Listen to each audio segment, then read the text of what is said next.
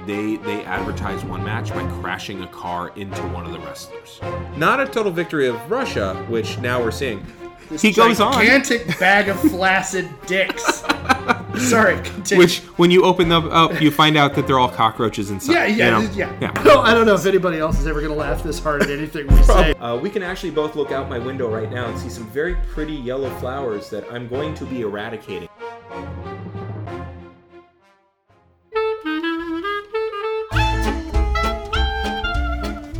This is a Geek History of Time, where we connect nerdery to the real world. In our last episode, we started talking about the X-Men and their relationship to the civil rights movement. And I mentioned the term I used was the Golden 12 in talking about integration and members of a minority trying to work to integrate into the greater society or the larger society, dominant society. It turns out I had the number wrong. It's the Golden 13 is the term that was used, and I want to open by talking about them before we get into talking. As you mentioned, we were going to talk about Stan's soapbox. Yes, and I'm really excited about that. But I want to make sure to give proper mention to who this group of men was.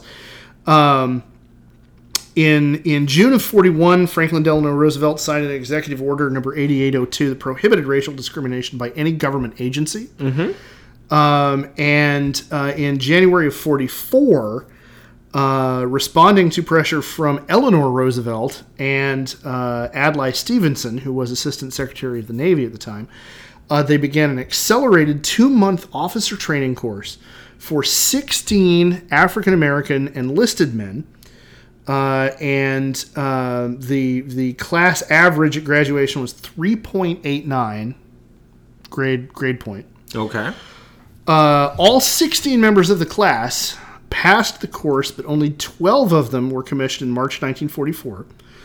John Walter Reagan, Jesse Walter Arbor, Samuel Davis Jones, Darian Damon Ivey III, Graham Edward Martin, Philip George Barnes, Reginald Goodwin, James Edward Hare, Samuel Edward Barnes, George Clinton Cooper, William Sylvester White, and Dennis Denmark Nelson were commissioned as ensigns. Charles Bird Lear was appointed as a warrant officer, which I could get into the technicalities of what a commissioned officer versus a warrant officer is, but it would take up too much time. So they were the first commissioned, and in this case, and in one case, warrant officers in the United States Navy to serve in combat in the U.S. Navy. Now, Navy policy at the time prevented them from being assigned to combatant ships, so they wound up being detailed to run labor teams on shore. But after the war, Truman officially desegregated the U.S. military in 1948. And at the time of the Golden 13's commissioning, there were approximately 100,000 African-American men serving in the United States Navy's enlisted ranks. And so they were the pioneers for that particular avenue of working toward equality and getting out of a segregated U.S. military. And unfortunately, at the time it happened, they were only allowed to go halfway. Right. It should be noted that prior to all of this, African Americans were only allowed to serve as messmen.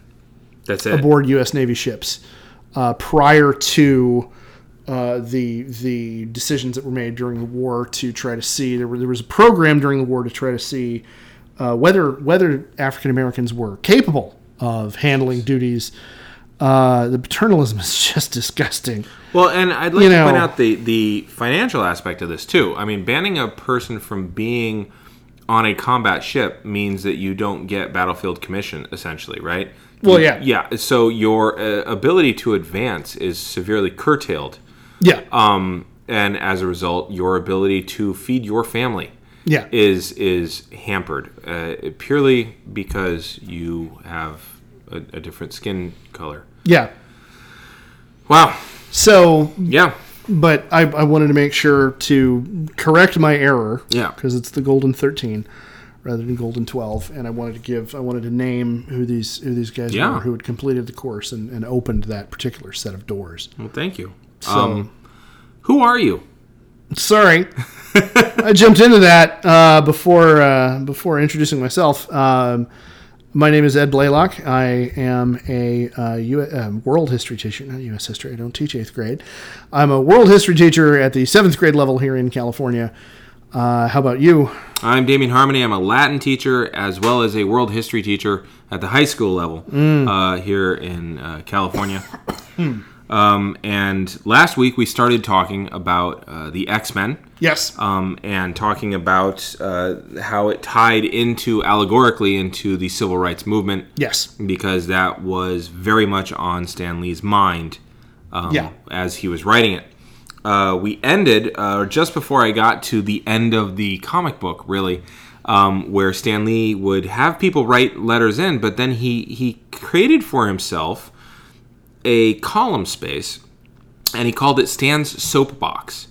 And it was kind of his bully pulpit. Yeah. And one person actually calls it his fireside chats. Oh, I like that. In the back of his comics. Yeah, me too. It's charming. Sometimes he'd respond to specific letters. Sometimes he'd muse on his comic creations. Sometimes he'd grab society by its clean-shaven neck and force them to confront ugly shit about themselves. Wow. 250 words or less. You know? Oh, wow. All right. In one, he simply featured a picture of Luke Cage. Okay. And introduced Marvel's first African-American superhero who had his own issue.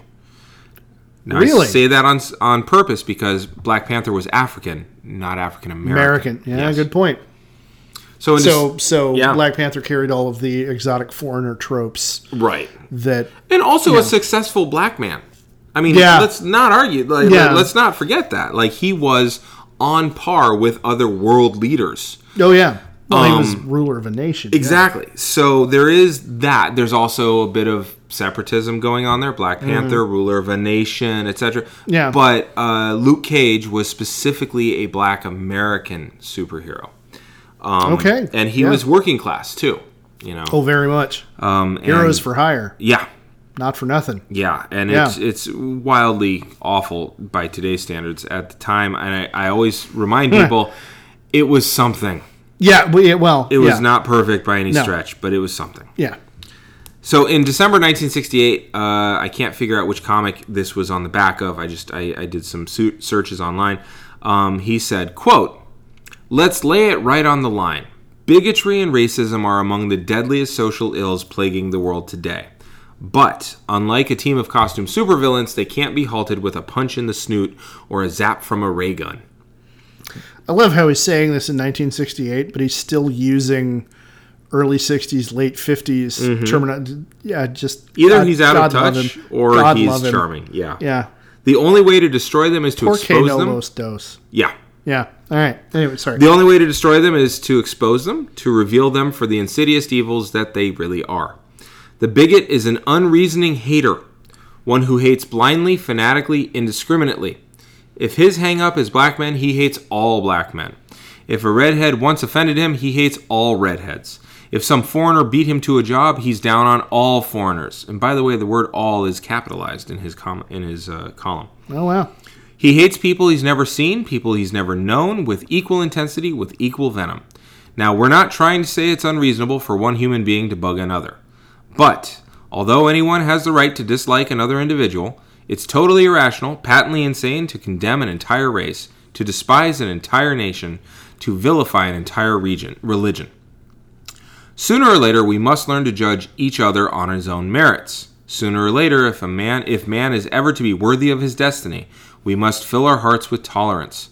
For then and only then will we be truly worthy of the concept that man was created in the image of God, a God who calls us all his children. Now, normally he ends with Excelsior. Here he ends with Pax et Justitia. Oh, wow. Peace and justice. Uh-huh. So that is 1968. December. You might remember that by December of 1968, King and Kennedy are both dead. Both been shot, yeah. Here he is in May of 69. For many years, we've been trying in our own bumbling way to illustrate that love is far greater force, a far greater power than hate. Now, we don't mean you're expected to go around like a pirouetting Pollyanna. I love the literature. Yeah. Tossing posies at everyone who passes by. Again, pirouetting Pollyanna, posies, passes by. But we do want to make a point. Let's consider these three men. Buddha, Christ, and Moses. Men of peace, whose thoughts and deeds have influenced countless millions throughout the ages, and whose presence still is felt in every corner of the earth. Buddha, Christ, and Moses, men of goodwill, men of tolerance, and especially men of love. Now consider the practitioners of hate who have sullied the pages of history. Who still venerates their words? Well, if he'd waited till now. Yeah, unfortunately. Where is homage still paid to their memory? What banners still are raised to their cause? The power of love and the power of hate. Which is most truly enduring? When you tend to despair, let the answer sustain you. Excelsior. Now, I find it interesting that in 1969, May of 69, he's mentioning Buddha, Christ, and Moses. Considering what's going on in Israel at the time. Okay, yes. There's a 6-day war. There's a lot of conflict there. Christ, I mean, he's speaking to Americans. Yeah. Also, Moses, he's in New York, and 50% of the Jews who came to America settled in New York. Yeah. But also Buddha, and we're at war in Vietnam. Yes. And as a matter of fact, we were propping up, I'm trying to remember what year it was that it ended, but at the beginning of our presence there, we were propping up a government run by a Catholic minority. No, DMCM. Yeah. He died while Kennedy was still president. Yeah. But we were propping, at the beginning, we were propping up the Dim regime, Yes. which was Catholic, which it had been Wildly elitist. essentially instituted by the French before the French left. And they were actively oppressing the Buddhist majority in the country, which is the reason that Robin Williams made a joke about guys in little orange robes bursting into flames, was because those were self-immolation protests against the Dim regime that at that time we had been propping up. The famous picture and video of Thich Quang Duc being the one who did it. Yeah. He held his pose while burning to death. I mean, it's incredibly moving. That was in protest. That was not in protest to the war. That was in protest to the regime that we were busy backing. Yes. So now, up to 1969, here's what's in the zeitgeist. This is the hate that he's talking about. August 1964, James Chaney, Andrew Goodman, and Michael Schwerner are killed by the KKK in Mississippi, with local police as accomplices. They literally handed these three men over to the KKK. Yes. February 1965, Malcolm X is assassinated by Thomas Hagen, also known as Mujahideen Abdul Halim, Thomas Johnson, also known as Khalil Islam, and Norman Butler, Muhammad Abd al-Aziz, of the Nation of Islam, for criticizing their leader, Elijah Muhammad. March 1965, Bloody Sunday. This is where the police, acting as sentinels on a bridge, beat lawful civil rights marchers for crossing the Edmund Pettus Bridge. Yes. August 1965. A lot of shit's going down from August of 64 to 65. Watts goes up in flames during what some called the riots, others called the rebellion. Catalyzed by the arrest of an African-American man suspected of drunk driving, the community was rebelling against the de facto Jim Crow poverty that LA had kept them in. June 1967, the Loving decision gets rendered, and racial discrimination in marriage is considered unconstitutional now. Yes. April 1968, Martin Luther King is assassinated by James Earl Ray. Most major cities went up in flames. Yes. With the exception of Baltimore, because James Brown put on a concert. Yeah. And leaders of Baltimore asked him specifically, can you do it for free on TV to keep people home? Yeah. And I want to say Indianapolis because that's where RFK was. And I might have just flip-flopped to two cities. I don't remember. No, I think you got it right. Yeah. I think the James Brown concert was Baltimore, if I'm remembering correctly. So Stan Lee is sitting here watching all of this. Oh, yeah. And talking about love being more powerful than hate. Here he goes on March 10th in the back issue, or in the very back of an Avengers issue, 1970. From time to time, we receive letters from readers who wonder why there's so much moralizing in our mags. Oh, hey, wait. They take great pains to point out that comics are supposed to be escapist reading and nothing more. But somehow, I can't see it that way. Stan Lee, the guy who created them. Yeah.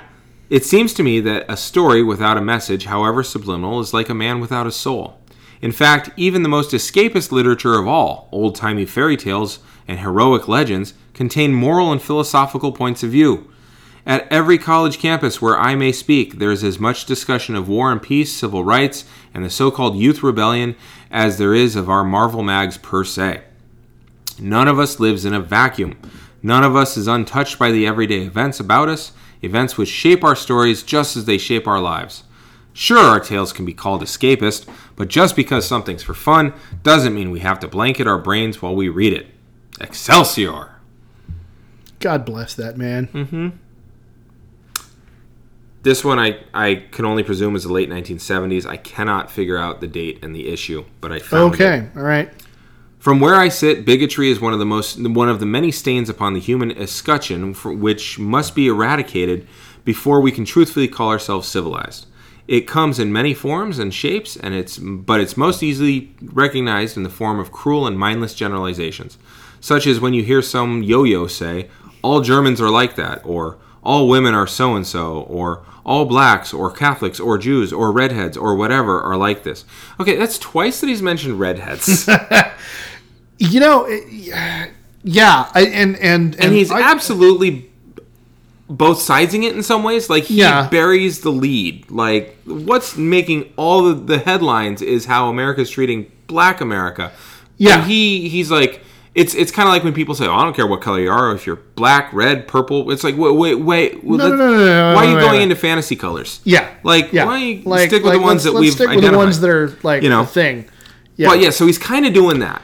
But he's also... Well, I wonder how much of that, because, it came up last time talking about this is mass media. Yeah, and that's true. And you want to try to appeal to a mass audience. Very good point. And by pulling the punch a little bit, maybe giving, the spoonful of sugar to help the medicine go down a little bit. That's probably true. And also, it's ridiculous to pick on redheads. Therefore, it's also ridiculous to pick on these others. Yeah. Okay. Well, they may not be aware of it, but the turkeys that talk that way, and it's always done in a disparaging, put-down manner, of course, are bigots plain and simple. Anyone with an IQ slightly above a cretin's has to know that all of any type of humans are never always the same. There are good people and bad people in all categories in between, and you'll find them amongst all races, all religions, all sizes, shapes, and sexes. You want to dislike someone? By the way, that last part, and sexes, kind of opens the door to being like more than just binary. Yeah, I noted that. But, yeah. You want to dislike someone? Be my guest. It's a free country. But do it because he or she has personally given you a reason to feel that way, not because of skin color, or religion, or foreign ancestry, or the shape of their toenails, or any other moronic, mixed-up, mindless motive. Again, moronic, mixed-up, mindless motive. Yeah. Alliteration was one of his favorite tools. Boy, that's how he memorized names. Well, yeah, and made almost every superhero sound like a porn star. I don't know what you're talking about. Because if you justify your hatred by smearing everyone in any given group with the same brush, then you're a bigot, Charlie. Okay. Interesting that he chooses the name Charlie. Right. So, all right. During the publication of the X-Men, we have him contemporaneously making statements about bigotry and racism, etc. I specifically kept it within the time where they were published, right? Yeah. This isn't rose-colored remembrances of his accidental wokeness either. These were happening at the time on purpose. Yeah. He was writing this. And the X-Men become one of the many comics in which he takes on such things. But it was really the first one to do it and so interwoven into the very identity of the heroes. Young college-age heroes in the 1960s. I remember, and I couldn't find it again, but I remember specifically the X-Men ended up in the South, and like Clem and Cletus and their whole KKK band of truck driving, flannel wearing, hat wearing, tried to hang Bobby. Like really? Yeah, and there's, you know, it's interesting. It's interesting that Bobby is the one that most directly winds up consistently having those kind of issues, because you remember he's the youngest too. Yes. Yeah. And of the original team, he's the youngest, and he's also the one. And I'm going to get into this when we talk about the allegory as it relates to LGBTQ issues. He's also the one who winds up having his parents clearly disown him. That's true. When his mutant powers are revealed, both in the comics and in the X-Men film. Very good point. X2. Yeah. And then he's the one that gets, picked up by Clem and Cletus and their clan buddies. Yeah. For a lynching. I find it interesting. That is a good point. Yeah. That poor Bobby Drake is the one that keeps getting. It's like, you couldn't hit Cyclops with that hammer. Right. Like Angel walking around with a pair of wings coming out his back. He's clearly not a mainline. Yeah, he's not from genetic around here. human. But no, it's got to be Bobby Drake. That is interesting. Maybe it's because Bobby is the most able to pass for white. I'm gonna say, because Cyclops always has the eyepiece. Yeah, Jean Grey's the woman, so no, you can't do that. The Beast is horrifically huge hands and feet, so he just looks off. Yeah. And Angel has the wings, whereas Bobby Drake doesn't always look like the Snowman. That's true. So until he activates his powers, he can pass. Much like Johnny Storm. Also, he's the only one who's like you're right. Oh yeah. And I remember there's a X-Men Days of Future Present, which was not a good series. No. Ahab came in. It was weird. Yeah, it was. But there's a scene where he and Human Torch do kind of a high five handshake, and it's like, hey, fire and ice, back at it again, and you just see sizzling coming between them. It's kind of cool. Neat effect, but in the midst of a truly awful, not good series. Yeah. But so December 1963. Which means it was published in November 1963, which means I don't know how far back it was planned out. Hate Monger steps into comics. Okay. And he has a big pointy purple hat with an H on it. Right. He first battles the Fantastic Four, and he's a clone of Hitler.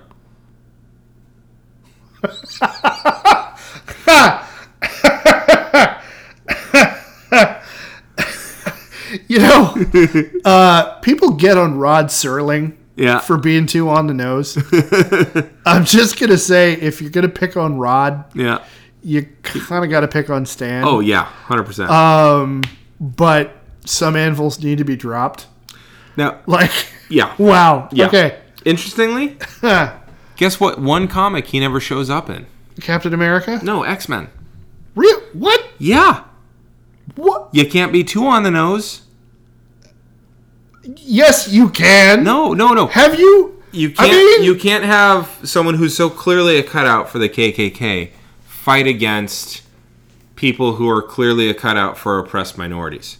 You can have them fight against the wholesome nuclear family. You can have them fight against Captain America. You can have them fight against the Avengers. You can have them fight against all them. All right, but can't go. But making the subtext into overt text. Can't do that. Can't do that. Now, much later, the mutant registration becomes a plot point in the 80s. Martin Luther King and Malcolm X are dead by this point, and mutanthood starts to dip into gay rights. Which we're going to get into. Bailiwick, yeah, but I wanted to pull this quote, and I apologize if I'm stealing your thunder. Yeah. But Professor X says, I must also object to your contention that this, quote, cause is not my own. A person does not need to be black to understand that apartheid is wrong.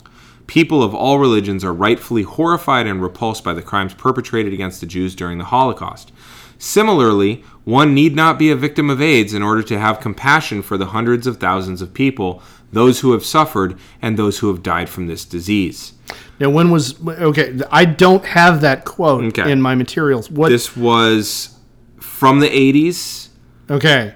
I'm not... It's got to be later 80s. Because the timeline... Well, they are. And the timeline I now want to find out precisely when that was, because it's part of after what the I get registration into- becomes a plot point. That much I remember. Okay. I've got a picture of the panel on my computer, and I can pull that up for you. All right. But he says, when the time comes that people are restricted to, quote, helping their own, is the day I believe there will be no hope for any of us. Oh, wow. Now, back to MLK from my favorite thing of his, Letters from a Birmingham Jail. Yes. Injustice anywhere is a threat to justice everywhere. We are caught in an inescapable network of mutuality tied in a single garment of destiny. Whatever affects one directly affects all indirectly. Yes. That's the same thing. Stan Lee's writing what's going on at the time as best he can, similar to Livy the historian, without doing his own fieldwork. Yeah. Same thing. Yeah. So he's making a pretty good use of the resources he does choose to use. Magneto, on the other hand, was Malcolm X and W.E.B. Du Bois. Du Bois? The Latinist in me makes me second guess everything now. I want to say Dubois, but I could be wrong. Yeah, I think it's Du Bois. Anyway, after the reboot of the X-Men, so this is after 1975, it comes out that he survived the Holocaust. Yes. Now, that topic wasn't fair game in 1963 for the most part. And it's not really... Well, it was too recent in public memory. Yeah, and interestingly enough, most people wanted to forget about it. Well, yeah. Yeah. I mean, the impulse to want to is entirely understandable. Yeah. But anyway. So it's not until 92 that his ethnic origin is a fixed feature of his mythos, by the way. It's only in 92 that... Really? Yeah. That late. But as early as 81, which is the same year that Martin Luther King Day becomes a federal holiday, except maybe in Arizona, he was a survivor of the Holocaust in some way. So as early as 81, they've been claiming that. But then they get into his actual... He was actually, in fact, Jewish. Yeah. Okay. He's lived through the Holocaust. He's seen the worst of humanity. He doesn't think mutants should have to prove themselves. Like, why should we? Look what you all do. His experiences make his ideology such that separation is better and safer for his people. He even ends up with a meteor base. Yeah. Talk about separation. Oh, yeah. Quote, I remember my own childhood, the gas chambers as Auschwitz, the guards joking as they herded my family to their death. As our lives were nothing to them, so human lives became nothing to me. All right. Now, comic code is still in effect. Yeah. It's interesting to note. So now that quote just now, when was that quote? That was 92. Really? Yeah. Because I'm trying to remember exactly when it was, but it was at some point while, if I'm remembering correctly, while I was in high school, Professor X had a comic book death or offstage or something, and Magneto actually wound up leading the X-Men. That was 86. Okay, and so Magneto's. I want to see if I don't know if you've got it there in your notes, but if we're talking about the allegory of him as Malcolm X, the public perception of Malcolm X affecting his portrayal and his appearance in the comic books, he winds up being the leader of the X-Men. Right. He winds up going from leader of the Brotherhood of Evil Mutants, totally unironic, none of that, to being seen as, no, he is an extremist, but he goes from being a villain to being an antagonist. Yeah. In that sense. And he's also redeemed. Yeah. And then they put him on trial for crushing a Russian sub and sinking it. Yeah. And there's a lot of things that happen there. And the X-Men end up standing up for him because he's been redeemed, and then he ends up falling away from the path again. Yeah. Yeah, all that is essentially from... Once you have the Mutant Registration Act in the early 80s... Yeah. Essentially from then on, you really see him changing over time from, like you said, a villain to... Completely unreconstructed, mustache twirling. Right. Snidely whiplash. And he turns into an antagonist who is misguided. Yeah. Who is clearly not doing it the right way. Yeah. Now, this is long after X and King are dead, too. Yeah. But you're starting to see the rehabilitation and the scholarship on their writings, because it's been enough years that you can actually discuss these things. You can get some separation and get some historical context. So, Now, I would point out that the Comic Book Code Authority managed to make a villain out of the man who was a victim of the history's greatest villains. Yes. He is Stan Lee's and later Marvel's understanding of Malcolm X and W.E.B. Du Bois. So he's a bad guy who can't get over the past. Okay. He wants to rule. Stan Lee tries, but he's ultimately hemmed in by the 60s culture and comic book tropes. Another quote of Magneto from much earlier, from, I want to say, 64. The human race no longer deserves dominion over the planet Earth. The day of the mutants is upon us. The first phase of my plan shall be to show my power, to make Homo sapiens bow to Homo superior. No, actually, I'm sorry, I apologize. That's after 75. Because Homo superior doesn't get into lexicon until yeah. Now, consider what this quote sounds like to white ears in January of 63. We don't go for segregation, we go for separation. Separation is when you have your own. You control your own economy, you control your own politics, you control your own society. You control your own everything. You have yours and you control yours. We have ours and we control ours. We want the same for ourselves as you have for yourselves. And when we get it, then it's possible to think more intelligently and think in terms that are along peaceful lines. But a man who doesn't have what is his, he can never think always in terms that are along peaceful lines. Or this. He thinks his friend is his enemy and his enemy is his friend, and he usually ends up loving his enemy, turning his other cheek to his enemy. But this new type, he doesn't turn the other cheek to anybody.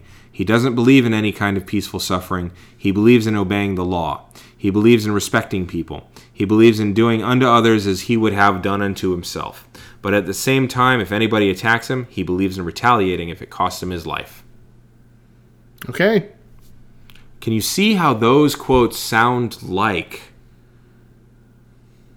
the human race no longer deserves dominion over the planet Earth? The day of the mutants is upon us. To fragile segregationists. To people who their entire life has been built around white supremacy. Yeah. Oh, well, yeah. Any self-separation sounds dangerous because, wait, what are you going to do if we're not controlling you? Yeah. Right? And someone who's confident in that, who says, quote, in October of 63, we believe in a fair exchange, an eye for an eye, a tooth for a tooth, a head for a head, and a life for a life. If this is the price of freedom, we won't hesitate to pay the price. By any means necessary. Mm-hmm. Yeah. Or in 64, there will be more violence than ever this year, Malcolm told the reporters. White people will be shocked when they discover that the passive little Negro that they had known turns out to be a roaring lion. The whites had better understand this while there's still time. The Negroes at the mass level are ready to act. It is dangerous to deceive the white people into believing that all is well. We should be peaceful, law-abiding, but the time has come, he puts that in quotes, but the time has come for the American Negro to fight back in self-defense whenever and wherever he is being unjustly and unlawfully attacked. Yeah. That sounds a lot like Magneto. Oh, yeah. And it's really, Magneto sounds like a panicked version, yeah, of that. Or this. Yeah. And when you can bring me a nonviolent racist, bring me a nonviolent segregationist, then I'll get nonviolent. But don't teach me to be nonviolent until you teach some of those crackers to be nonviolent. And the thing is, to me, listening to that in 2019, with my background, my upbringing, and all that, I hear that and I say, well, that just only kind of makes sense, right? But to someone who's moderate, ignored, to a moderate or a shaky liberal, of white extraction in the 1960s, that would be, well, he's calling for revolution. He's calling for straight up rebellion. This is incitement to violence. No, it's just saying, if you punch me, I'm going to swing back. Well, that's confrontational. But to anybody, but to anybody who had been, again, completely inculcated in a culture, prior to that, Yeah, well, no, Magneto is the white panic interpretation of what he's saying. And it's taking that and then taking it the additional step forward, which is we're not just going to separate ourselves. We're going to wind up taking control, and you're going to wind up being our slaves. Yeah. But and what I had written down here was you could draw a line from that rhetoric to a rhetoric of domination if you wanted. Yeah. You'd be wrong, but you could do it. Yeah. And that's the kicker. Is that if somebody is speaking up for themselves, suddenly it's like, oh, God, why are they challenging the status quo? Well, yeah. And therefore, if you're challenging the status quo, you got to be a bad guy, right? Yeah. And for the comic book code and Stan Lee, that's very clear. Separation and self-defense by any means necessary leads to supremacy and domination. So Magneto is automatically a bad guy who always wanted to rule the world because he didn't buy into the system. And so he was always defeated. Yes. Now because CCA. Yeah. And because white fragility and white supremacy. Yeah, and the Hays Code. I mean, and again, Stan Lee is trying to do something here, but he is limited by who he is, where he is, and who his friends are. It's also worth noting that the X-Men didn't run for very long in the 60s. By 69, they tried everything. Including introducing new members who were family to the original members. Yep. I'm sure if they thought of jumping over Tiger Shark, they would have. Nice. Thank you. But it petered out, and it settled into reprints for a while. In 75, they come back, this time with an international, more colorful flair. And this time, it sticks. Yeah. They figure out the formula. But by this point, Stan Lee's not in charge of their stories either. No. Chris Claremont. Right. Now, things have changed. And I'm going to get into that. Oh, good. Yeah. Oh, yeah. It makes sense, actually, that you would pick up right around there. Because the disco. Which I bring that up only half joking. Like, disco was... I just read recently, somebody wrote something about it. They said the attack on disco was really a reaction to homosexuals and people of color finding a type of dance that they really enjoyed. Yeah. So, but Stan Lee's gone, Claremont's in charge, things changed, everyone's adults, and they didn't waste time on coming-of-age stories. No. The X-Men are all together now. Yeah. By 1975, a good many of the leaders of the Civil Rights Movement are dead. Martin Luther King, Malcolm X, Bobby Hutton, Fred Hampton, Mark Clark, Robert Kennedy, John F. Kennedy, on and on. The Black Panther Party was fractured and devouring itself. Also by 75, when the X-Men return with a bunch of adults who know who they are, they know how to use their powers already, and they have an international flair, including a real asshole from Japan. There have been other comic book characters who took on racism. Terribly, but they did. Badly, yeah. Black Panther and Luke Cage, right? Yeah. Black Panther shows up in 66, and for a little bit, he changes his name to Black Jaguar. Yes. Because Black Panther is too close to the party that white people are scared of. It goes away quickly, but he also started covering up his whole body, including his face. For a while, he just did this. He had the cowl. Yeah. So the superhero, who was a black king from an African nation, was largely invisible with his blackness. Yes. And he's taking on this weird blue-black tone because of how comic book colors were colored at the time.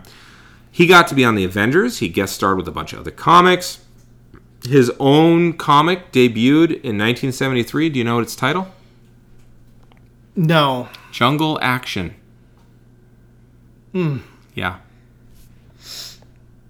Luke Cage. I'm sorry. Yeah, sure. I need I need a moment. Sure. Wow. That's so bad. All right.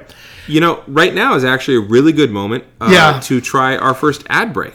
So okay. We're going to leave you with the thought of Jungle Action. And we'll come back on the other side of this ad. Indeed. And we're back.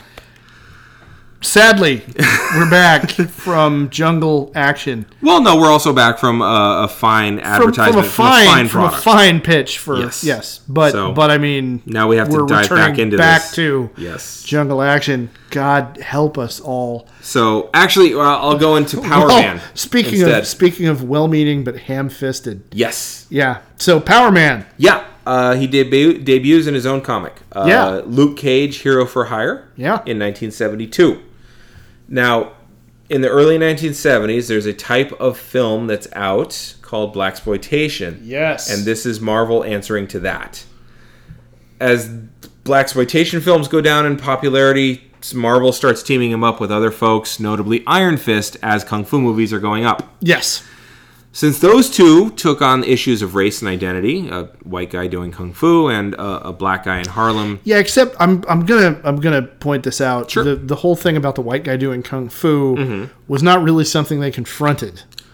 True. Iron Fist is a regrettable example. Yeah. Of I don't want to say white savior, but white people make the best Indians. The white guy showing up and being the chosen one in a prophecy, based around a non-white culture. Yeah. I mean, there's a whole set of unfortunate tropes tied to that, and that's one of those places where, again, I think the writers meant well, but they were just blind to their own assumptions. They didn't have enough distance to actually look at the context and go, hey, wait a minute, we're trying to write a comic about a working class African American hero and his buddy is a white guy who has completely appropriated a major facet of another culture. Yes. Entirely. Yeah. Maybe Maybe we ought to think a little bit about that. But, just right straight over their heads. But because of these guys, X-Men didn't have to keep going with racism components of being mutant. No. The Children of the Atom are still dealing with identity and being outsiders, but they're no longer hemmed in by the issues of racism in America to the level they had been in their inception. And largely this puts the moral components of bigotry on the shoulders of Magneto. He's still a bad guy at this point, but he's leading a faction as well. So despite Stan Lee not writing it, the civil rights movement and its fractionalization feeds right back into the issue of mutants, with Magneto being the real prime mover. But at least he's starting to get really good lines in. Here you go. In 1975. All right. You humans slaughter each other because of the color of your skin, or your faith, or your politics, or for no reason at all. Too many of you hate as easily as you draw breath. What's to prevent you from adding us to that list? Hadn't they added them to that list decades, a long time but before? He's probably talking to a moderate liberal type, okay, good point. Why are you doing this? I'm one of the good ones. Yeah, all right. Now, by this point, and on into the 80s, he's not wearing a mask. He wears very little orange, and he's mostly wearing purple. Oh, that's true. So he's no longer signaling that he's insane or even out of step. Oh. I had completely forgotten about the dramatic color change in his costume at that point. And it's interesting to note that in the X-Men films, yes, he's wearing kind of a burgundy purple. Yeah. I had never paid attention to that until now. Color matters. Yeah. Especially in a visual medium. Yeah, granted. So he's no longer signaling that he's insane, no longer signaling that he's out of step. He's simply a leader of a faction. He's still a bad guy because history and the colors he's wearing, but there's no good response to him anymore. There's no facile response to him anymore. It is a more shaded, more nuanced kind of response that you have to make. He's got a point. Yeah, and I think it's a reflection of where the conversation in our culture had gone. Partly. Also, the specter of black activism and black separatism was far more distant because of the fracturing of the civil rights movements. Okay. Partly because also 1968 was the signal to dominant culture that they didn't have anything to worry about because Nixon got elected. All right, yeah. If and you wanna, all those really get bleak about it, yes. And all those activist leaders were killed. Wow. And then by 75, Ford's in charge. Okay. So, or maybe it's all that we had left was existential dread because Nixon won and left Ford in charge. I don't know. But either way, prior to their cancellation, the only new members to join the X-Men had been mimics, literally a character named Mimic, or siblings of current members. Yes. Not straying too far from the topic at hand. But when they got reissued, they went full international. They had a guy from Ireland. They had a guy from Germany. They had a guy from Russia, a guy from Japan, a gal from Africa, the whole continent, a guy from Canada, a guy from a Native American reservation, and so on. Yeah. So the world had shifted away from the idea that we're all the same, by the way. And identity was far more localized. And that's what mutants had become.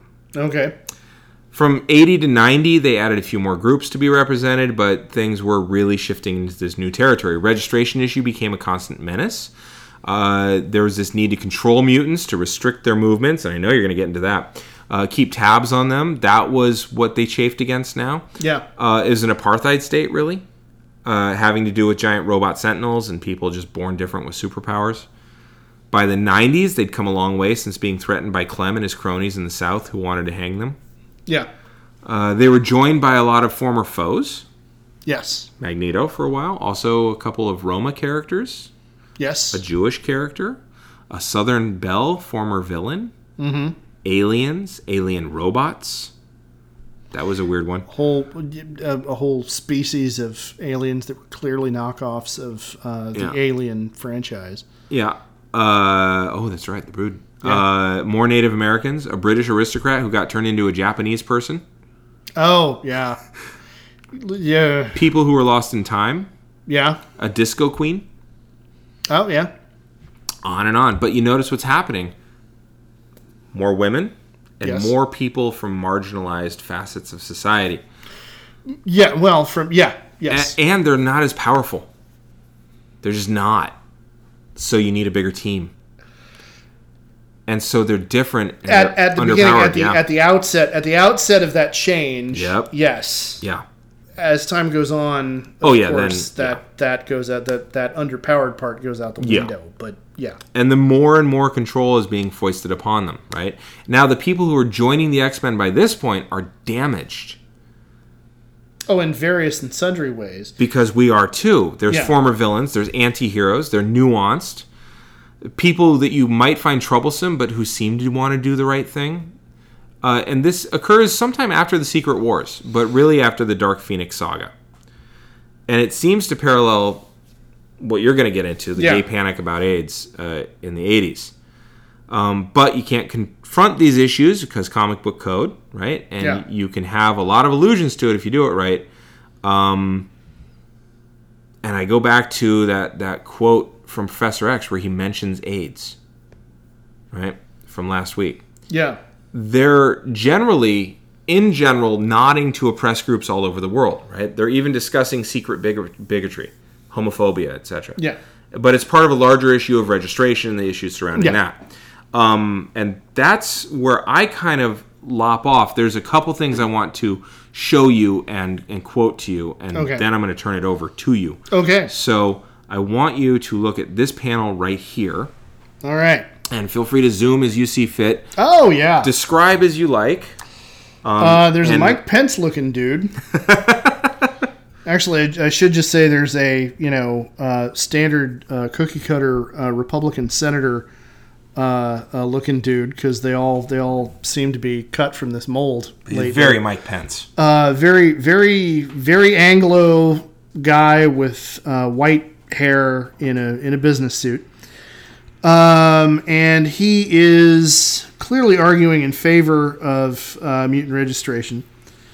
And there is a back and forth between the assembled X-Men, who are standing on a stage with this guy. They just saved his life. Oh, okay. Yeah. All right. Telling him he should feel lucky that they're there. Yeah. And he has a back and forth with them. Mm-hmm. About essentially them saying, you're very fortunate that, we were here, we saved you. Would you do that to someone because of the color of their skin or their beliefs? He says, I do nothing, Cyclops. I am an instrument of the Lord. So we're getting into dominionism and, use of religion as a tool of oppression. And and then he in the center of the page, he says, whatever man's color or beliefs, he is still human. Those children and you X-Men are not. Mm-hmm. And Scott Summers, being, the paladin, champion of Dudley Do-Right of the Mounties, argues back with him. And to summarize, at the end, Scott finishes his response with, for all you know, we could be the real human race. And whoever this dude is points at Nightcrawler and says, human? You dare call that thing human? Mm-hmm. Yeah. And yeah. So there is a very clear, very overt statement about the othering of minority groups. Now in this panel, and I guess probably the very next page of that same issue, are we now to let those who put forward the proposition that we are descended from apes, oh great, so he's an anti-evolutionist too, tell us that our descendants, our children, will be born monsters? And that this is natural? No, you moron, that's not what evolutionary theory states. I say no. I say never. We are as God made us. Any deviation from that sacred template, any mutation, comes not from heaven, but hell. Okay, read a science textbook. Yep. Dipstick. So you see that? Yeah, well, and it should be pointed out, if I'm remembering correctly when that happened, this is either the 80s or early 90s. Mm-hmm. And in our political landscape, in our cultural landscape, this was the beginning of the period of mega churches. This was the into the height of the alliance between evangelical Christian mega pastors and the Republican Party. And, those individuals make their bread and butter by picking on gays, picking on non-Christians, atheists, or believers in other faiths. Yep. They, basically, abortion. Anybody who wants equal reproductive health rights for women. Yep. Anybody who chooses to, stimulate their genital nerve in a way they don't approve of, and anybody who's a creepy foreigner, are basically the way they make their money by stirring up fear and of those individuals and calling for their oppression and their control. And so that's what we're seeing being portrayed here. And again, you really can't get very much more on the nose than that. Right. So I'm going to read again. We are as God made us. Any deviation from that sacred template, any mutation comes not from heaven, but hell. Now this guy looks like which vice president? Oh, Mike Pence. Yes.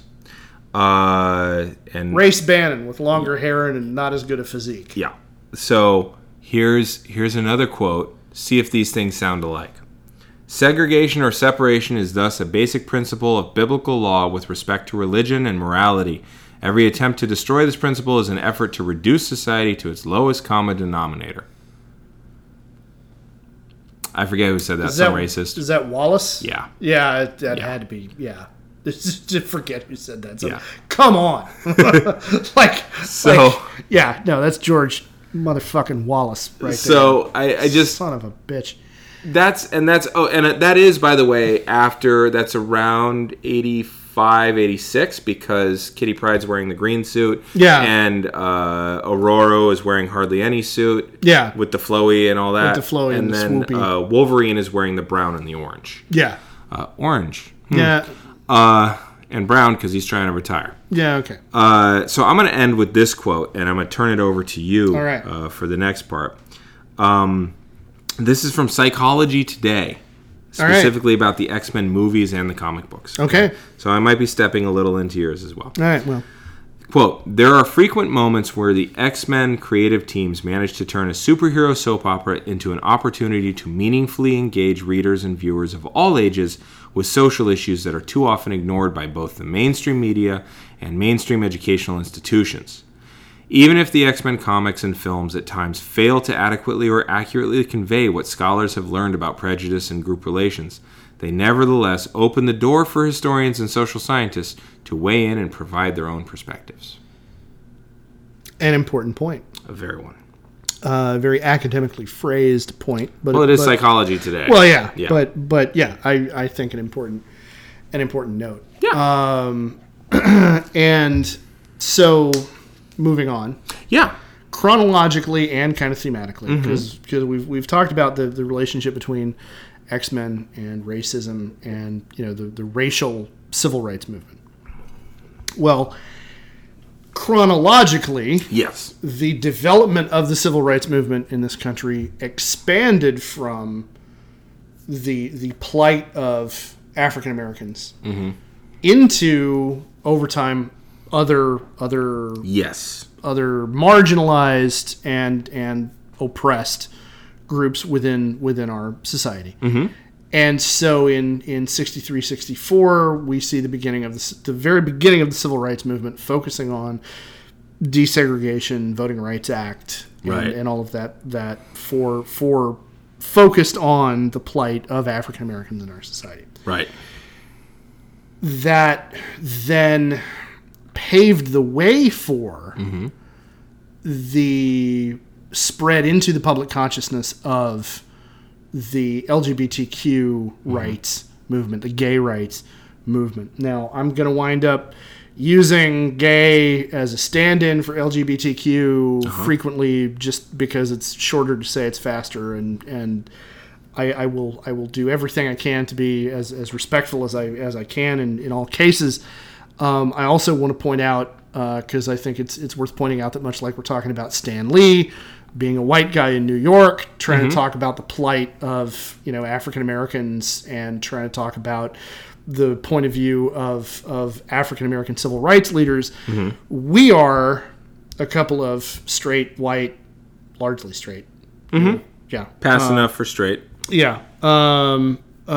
White guys, middle class, middle age, white dudes.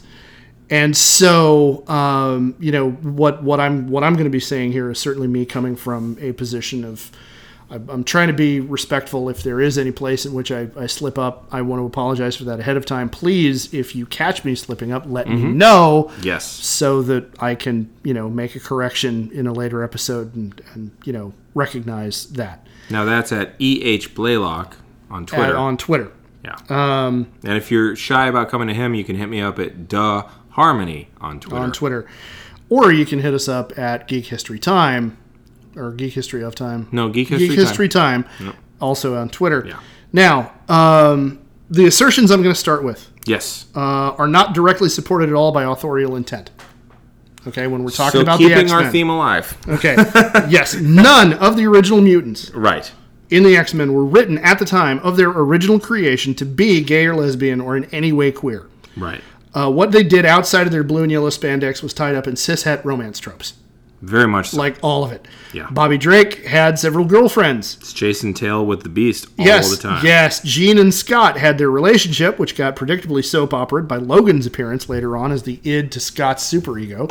Yeah, ooh, yeah. Yeah, think, again, talking about foreign Lothario. Yeah. Canadians, man. Saturnine dark-haired foreigner. Etc. Professor X had his affairs with Scottish scientists and alien princesses. I'm not going to make a joke about the plumbing working. Any kind of romance or any kind of sexual subplot was always clearly and firmly straight. Okay. Anyway. Okay. It's worth noting that under the authority of the CCA, homosexuality could not be portrayed. That's true. And Jim Shooter, who was editor-in-chief for a great number of years, had a stated policy of no gay characters during his time as editor-in-chief, which we'll come back to when we get to talking about North Star. But there's a writer by the name of Tom Capon of Gay Star News who has the best quote I could find about this.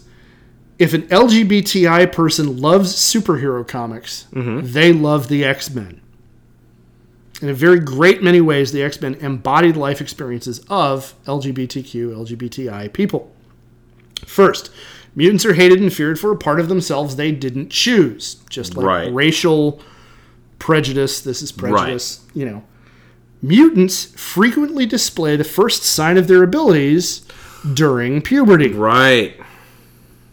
Usually, mutants have to decide whether or not to reveal their nature to friends and family. Doing so risks ostracism for their difference, but not doing so means hiding who they truly are and stifling their potential. Right. And those who can't hide their nature face persecution and violence. Yeah. Okay, that panel that you just had me looking at about Nightcrawler. Nightcrawler cannot pass for not a mutant. It's just not doable. The X-Men, the Morlocks, the Brotherhood and Sisterhood of Evil Mutants, and all of the other mutant teams all form families of choice.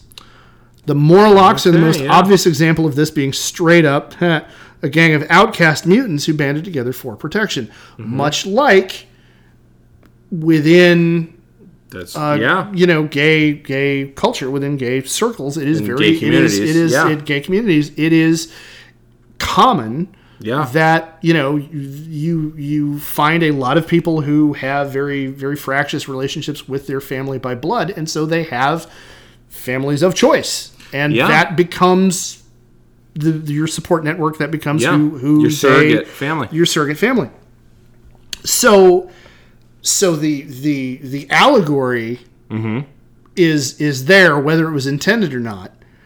And Chris Claremont himself has stated in interviews that while he didn't have a queer subtext in mind, he saw the manner in which the subtext of queerness was taken by fans, and he ran with it. In New Mutants number 45, a teenager named Larry Bodine gets bullied into suicide for being a mutant. He's a teenager. He's a high school student. Wow. He gets called a mutie. Now, the thing is, the people who call him that don't actually know he's a mutant. They throw the slur at him because, it's like using what the you F call word somebody. In the 80s in every movie. Yes. Yeah. Odd, that. And then Kitty Pryde gives an impassioned speech at Larry's funeral that all but crosses the line into making the subtext text. Oh, wow. Mystique is now canonically, got retconned, but it canonically recognized as being queer, but she was ambiguously so forever. Right. Having a relationship with Destiny, a female mutant, when Mystique is in her true, in quotes, form, again, brushes right up to the line of admitting that they're same-sex lovers. Oh, wow. Okay. Well, and she's a bad guy. Yes. And a woman in control of her own sexuality. So it all ties into that vamp-type stuff, too. Oh, yeah. Okay. Which is queer coding. Yeah, oh, yeah. It is. Gay. It's totally queer-coded, and there is actually a trope on TV Tropes about... I'm trying to remember the name, but essentially it's the villainous homosexual, villainous bisexual, villainous queer. Yeah, I know what you mean. It's like it's in a lot of film noir. Yeah. So the subtext was there. Okay, whether the writers always meant it to be or not, like we talked about with Tolkien and allegory, authorial intent doesn't always carry through. You can't control how your readers are going to interpret what you're putting out there. Now, before I start talking about the introduction of overtly LGBTQ characters into X-Men lore, we got to look at some of the chronology of how the real world and Earth 616 line up with each other. Okay. So, 1969. Okay, what is largely recognized, almost universally recognized as the beginning of the gay rights movement, the gay liberation movement, is the Stonewall Riot, or also referred to as the Stonewall Uprising. Okay. The Stonewall Inn in Greenwich Village happened on 28 June. Later that same year, on October 31st, a protest outside the San Francisco Examiner's office led to employees of the paper, this is the San Francisco Examiner, dumping either a bag or a barrel, depending on who's telling the story, of ink from the roof of the building onto the protesters down on the street. Oh, shit. Police were called in to arrest the protesters. Of course. And activists who had been splattered used the ink to write phrased slogans like gay power and other such stuff on the walls of the building and they smeared purple handprints all over buildings, all over downtown, caused thousands of dollars in property damage doing it. The incident is now known as the Friday of the Purple Hand for this reason. And Stonewall, in doing this research, this is something I learned. Stonewall was not a one-time, one-night thing. The Stonewall riots took place over the course of several days and involved multiple conflicts between protesters, rioters, whatever depending on which historian is writing it, and police, and led to activists within Greenwich Village, within the gay community in Greenwich Village, deciding, okay, no, look, we have to start really constructing our own safe spaces, right, where we're going to be protected from police harassment. Now, there were other riots in other places prior to Stonewall. There was the Cooper Donuts riot in 1959 in L.A., which was also a reaction to police harassment of gay and transgender people. The Black Cat Tavern riot in 1967, also in Los Angeles, and again sparked by police harassment of homosexuals and transsexuals, transgender people. But Stonewall, again, was a prolonged conflict with the police that captured, because it was in New York, which is the media center of the country, it wound up capturing a wide audience and cast a broad shadow over the public consciousness. That's similar to the Hard Hat riots. Yeah. Capturing the consciousness right around the same time. Yeah. But yeah, if it happens in New York, then it's really, really big news for the rest of us. Well, because it's really, really big news to the people who write the news that we all see. And it's important to note that the Friday of the Purple Hand happened after Stonewall. Because before Stonewall, it's kind of unlikely that activists would have been able to gather a crowd to protest the Examiner. What they were protesting was the Examiner's homophobic editorial policies. Before Stonewall, nobody would have thought to try to get people together to protest it. Right. Or they wouldn't have thought they could succeed. Yeah. And so it wouldn't have happened. Stonewall happened, which all of a sudden covers the public consciousness. And activists think, hey, wait a minute, we're not the only ones. Right. This is something we can stand up and say something about. There are other people fighting in the streets over this. Right. And so on multiple levels, to anybody with an activist or social justice motivated mindset, this would be, okay, no, look, you know what? If they're out there, fighting with the police and all this, then I need to stand up and say, no, look, I'm not going to put up with you, speaking about us this way, characterizing us this way, And so 1969 was the big year for the foundation of all of this. In 1973, the APA declassified homosexuality as a mental illness. Right. In 1975, Chris Claremont takes over the relaunch of the X-Men with the introduction of a new team, which we've talked about. Storm, Nightcrawler, Colossus, and Thunderbird were all introduced for the first time in Giant X-Men #1. Right. Claremont, as the head writer, wanted to make a point that mutants were different. Like, fundamentally different. Okay. More of the newer mutants had alien or even demonic appearances. Think of Nightcrawler. Yeah. Think of the I can't remember the character's name right now, but the villain who turns out to be Nightcrawler's dad. Azazel, I think his name. Something like that. Yeah. They look demonic. They look devilish. They couldn't or didn't see the point of fitting in with normal Homo sapiens. Right. And a lot of this nonconformity codes as queer. Yeah.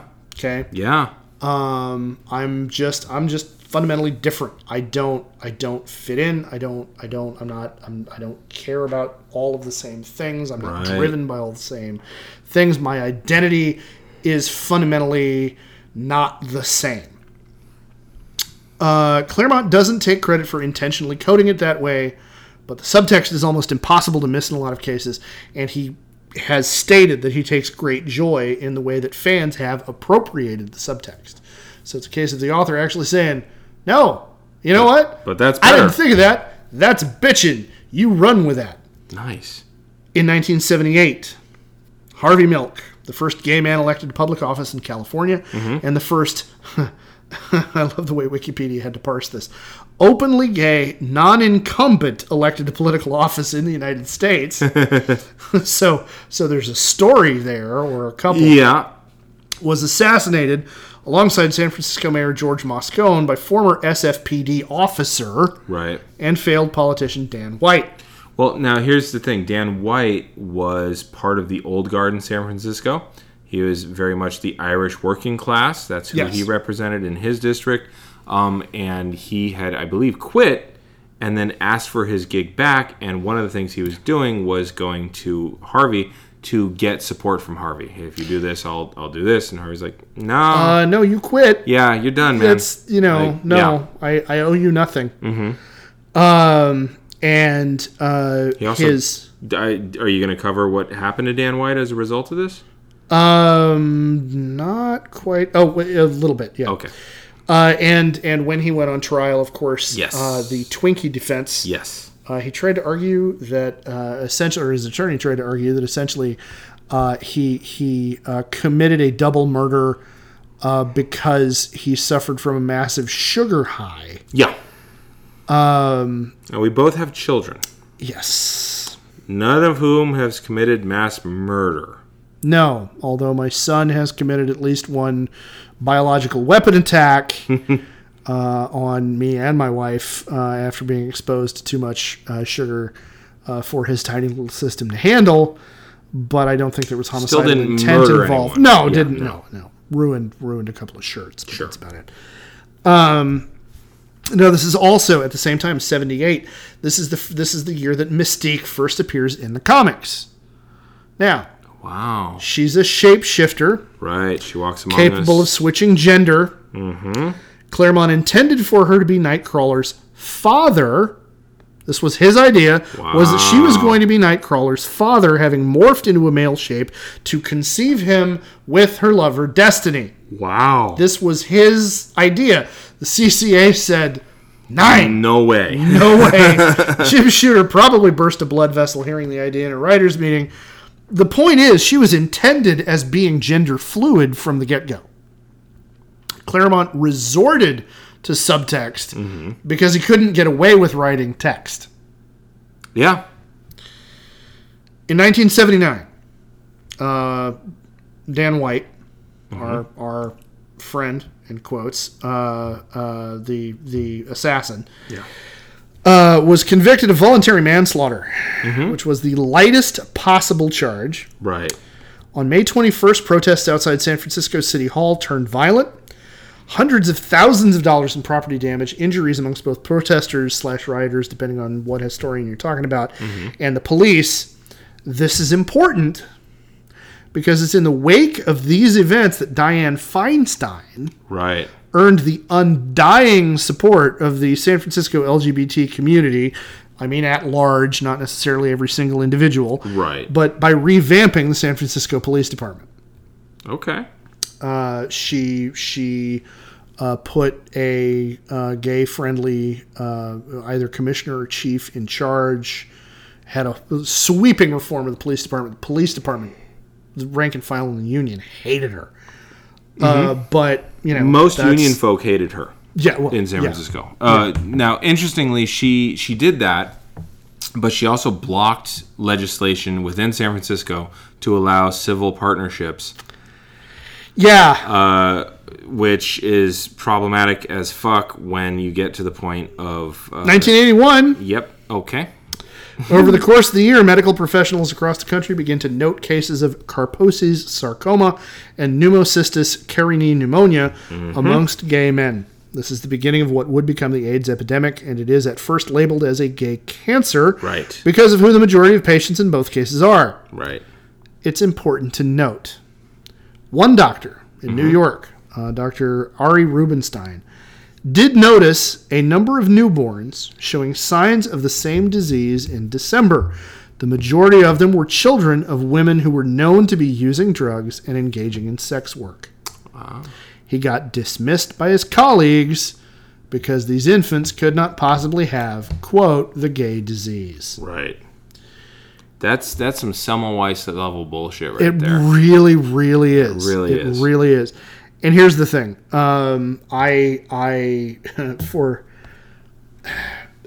This is one of those issues where, as somebody who's trying to express a history of something, you kind of have to choose between either like every single detail or go from mile wide and inch deep. Right. And because of what it is that we're doing, I wound up going for mile wide and inch deep. Mm-hmm. And I could not catalog sufficiently in the format of our podcast just exactly how awful the AIDS epidemic was. I mean, there's no way, and I'm not even talking about it on a global scale. I'm just talking about it here in the United States in the 80s. There is no way for me to be able to adequately express just exactly how terrifying and destructive and shattering this epidemic was. HIV forced the LGBTQ community to new levels of activism because the Reagan administration was apathetic to the point of malice. The public used HIV as an excuse to stigmatize them. Right. And the disease killed tens of thousands of gay men before the federal government took meaningful action. Over the course of the 80s and 90s, the visibility of homosexuality and homosexuals increased rapidly. I remember there was a reporter who straight up was asking the press secretary of Ronald Reagan, hey, this is surprising and a lot of gay men dying. Do you have anything to say about that? And not only did he not have anything to say about that, they teased him. Like, why do you want to know? Why do you care? Yeah. Yeah. And he kept going back at it for months. Yeah. And never getting it. Never getting any kind of response. It's not until Rock Hudson gets it. And you got right to my next bullet point. No, not sorry at all. Rock Hudson died in 1985. That same year, suddenly, out of the blue, the Reagan administration found money to put toward AIDS research. That was the point at which they said, oh, hey, wait a minute. Oh my God, this is killing so many people. We've got to do something about this. Liberace. Yep. Died in 1987 of AIDS. And once again, the baby boom generation and their parents, the silence, had to face the reality that there had been gay people living amongst them all this time. Here's the thing. That's very Mystique.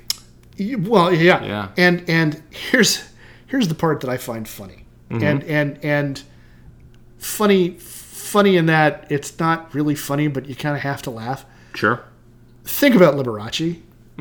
Think about the persona he presented. Think about the way he carried himself. Think about everything about his public persona. Yeah, it's an open secret. But the thing is, I remember my grandmother was legitimately shocked to find out that he was gay. Okay, so let me just make it a little more jovial for a second here.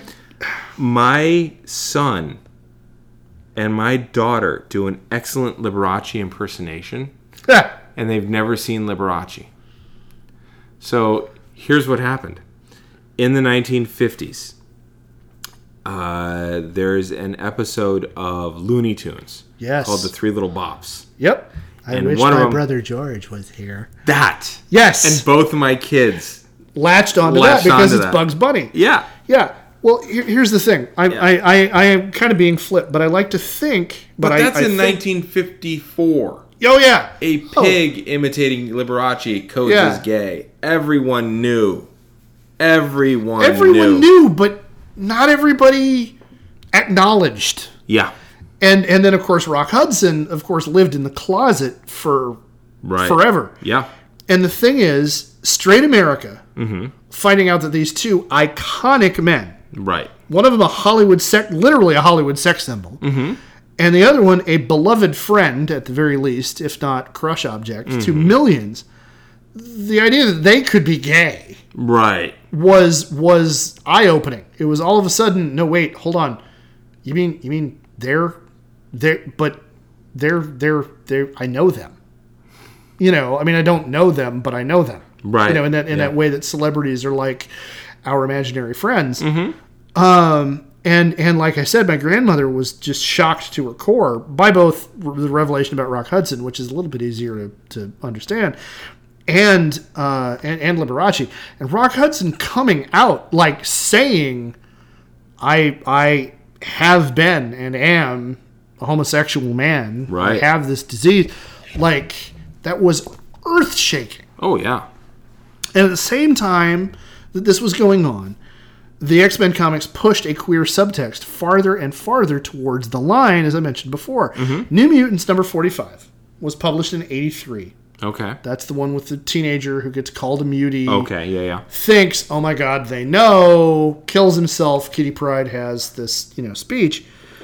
I can see why this doesn't run afoul, too, because not only is he killing himself based on faulty information that we, the reader, realize that they don't know that he knows. So you can so you can put his suicide not on bullying and not on being tied to that. Actually, it's an overreaction on his part. It's melodramatic or whatever.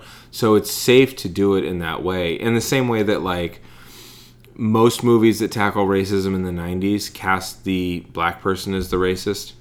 Yeah. And then it's safe for white America to kind of deal with it, yeah, and then put it back and then go about their day. Yeah, same thing here. They're not being called out. Right. And it's the same thing here. It's a comfortable way of doing this so that you can then just put it back on the shelf when you're done. Yeah. Yeah.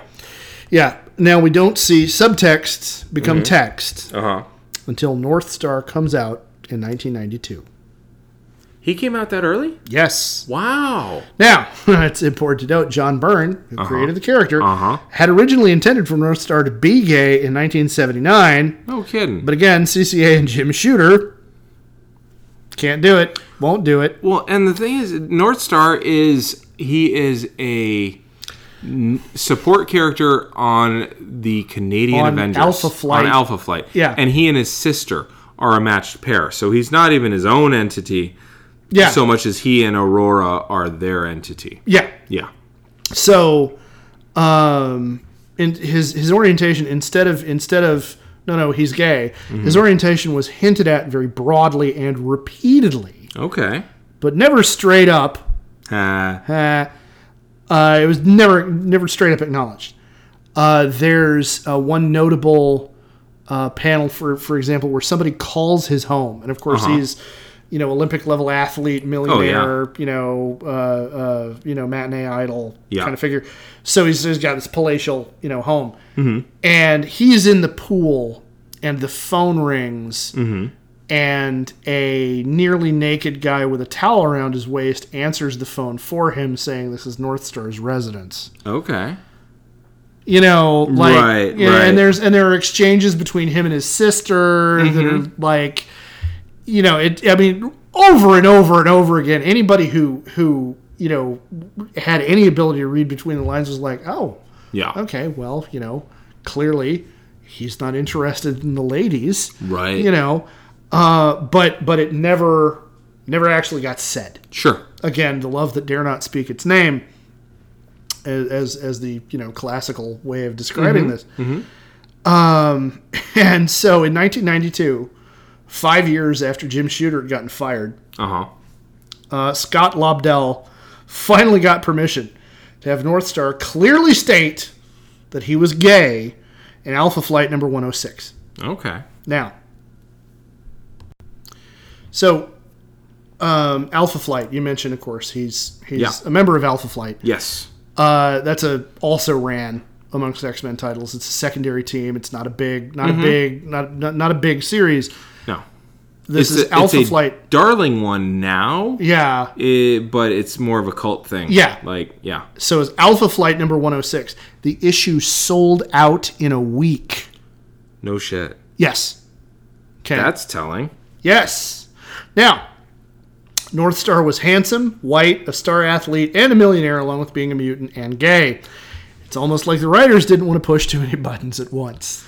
At the same time, there's a level of representation that I applaud them for there, though. I mean, you are, it's kind of like when the only black people you see in a movie are criminals or junkies, whereas like, oh, here's a black guy who's a successful head of a corporation. Oh, yeah. There's a level of that. So I like that their first gay character is not one who is a homeless person that you need to pity. Yeah, or a deviant or whatever. Yeah. Yeah. So, but at the same time, yes, it is also sanitized. Yeah. So now it took 20 years for North Star and his longtime partner to get married, but in 2012 they finally did, which was the first depiction of a gay wedding in comics. Mm-hmm. Now a lot had changed in public perception of homosexuality and LGBTQ people in the meantime. Mm-hmm. By 2012, drug cocktails had turned HIV from a death sentence into a chronic and controllable medical condition. Yep. 2012 was notably the year that public support for recognition of gay marriages first hit a majority, 53%, according to Gallup. Gay characters on television had gone from being one-note jokes to being the leads in their own series. Think of Ellen, think of Will and Grace. Yes. Okay. And I'm going to stop it there because good place. I go from here. We're going over time a little bit. And this gets into, I go into some intersectionality issues that come up. Cool. But I think for now that's a good place to pause. Mm-hmm. Right now, what's your takeaway? I like that. Okay, so we have this running theme / joke in our podcast where authorial intent don't mean crap. Right. And at the same time, you got people that had authorial intent. Yeah. Coming out their ears. Yeah. And they were frustrated by the CCA. Yeah. And Jim Shooter. Yeah. I just want to point out, I haven't had the opportunity to really express it verbally so far. Okay. But I really want to point out that, like, as far as I'm concerned, Jim Shooter really, really deserves, at the very least, a special place in purgatory. As the Catholic at the table here. Maybe not a special place in hell, but a special place in purgatory, because this is the X-Men, which was founded around, or not founded around, but quickly became built around a core of social justice and pointing out, segregation is evil and supportive civil rights ideals. And he was just running Marvel Comics with this blanket statement that no, you can't have any homos. Yeah, like, dude, what? Yeah, I'm sorry. Fanboy says what? Like, yeah, I just, like, what kind of gatekeeper bullshit is that? Now I'm gonna push back a little bit. That's very presentist. Like, I agree with you 100%. But the go-to joke as late as 1995 on Friends was, which you've been researching for another. Yes, podcast, I have. Yes. Good God. Oh, fuck me. This research is going to kill me. But on Friends was gay panic jokes. Yeah. That was the go-to in season 1 and checkerboard it of season 2. Yeah. Like, they started writing better jokes, actually, but, like, gay panic was still a thing in the mid-90s. Yeah. So it's clearly one of the safe places that you can still punch down. And as a result, it's one of those things that's kept in the closet and kept in the shadows. Like, it really... Granted. Yeah. All right. So, and keep in mind, the 90s, you can very clearly divide it in the middle. Most places you can. But, like, in the middle, because after a certain point, gay characters. Prior to a certain point, gay panic. Okay. And it's a real... So, but yeah, I get back to authorial intent, though, and just like that he wanted to. Yeah. And was not allowed. As early as you said, 79? 79. And this is Byrne. Right. And anybody knows anything about comics knows that Byrne was a button pusher and that kind of guy. But that's but awesome. Still, yeah, no, it's amazing. John Byrne. Just how to put this. I'm always astounded, like the Heimlich maneuver. Yeah. Is just a little older than we are. Yeah. That's astounding to me. Like, an ER is only about 20 or 30 years older than us. Yes. Stuff like that. So when I find out that, like, for so long they've wanted to do this thing, yeah, and haven't until, like, damn near 20 years later, that's quite something too. So that's my takeaway. Is just like, wow, this shit has been rumbling for a lot longer than we thought. Yeah. So most definitely. Well, since we're on the topic of comics, I'm going to recommend a comic to people this week as well. I said X-Men 1 through 24 last week. I'm going to recommend The Comic Book Story of Professional Wrestling by Aubrey Sitterston and Chris Moreno.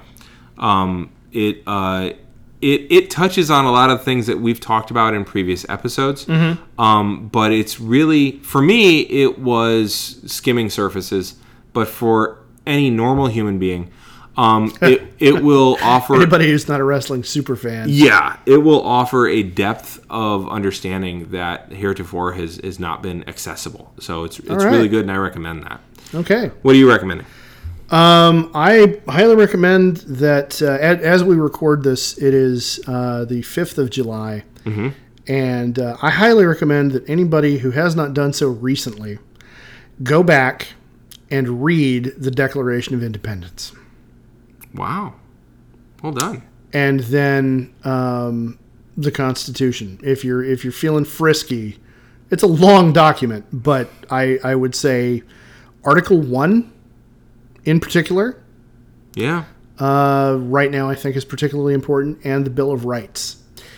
But start with the Declaration of Independence and just re-up your education if you have read it before, if you remember it. If you don't remember it, make it so you do. That's going to be my call to civic action.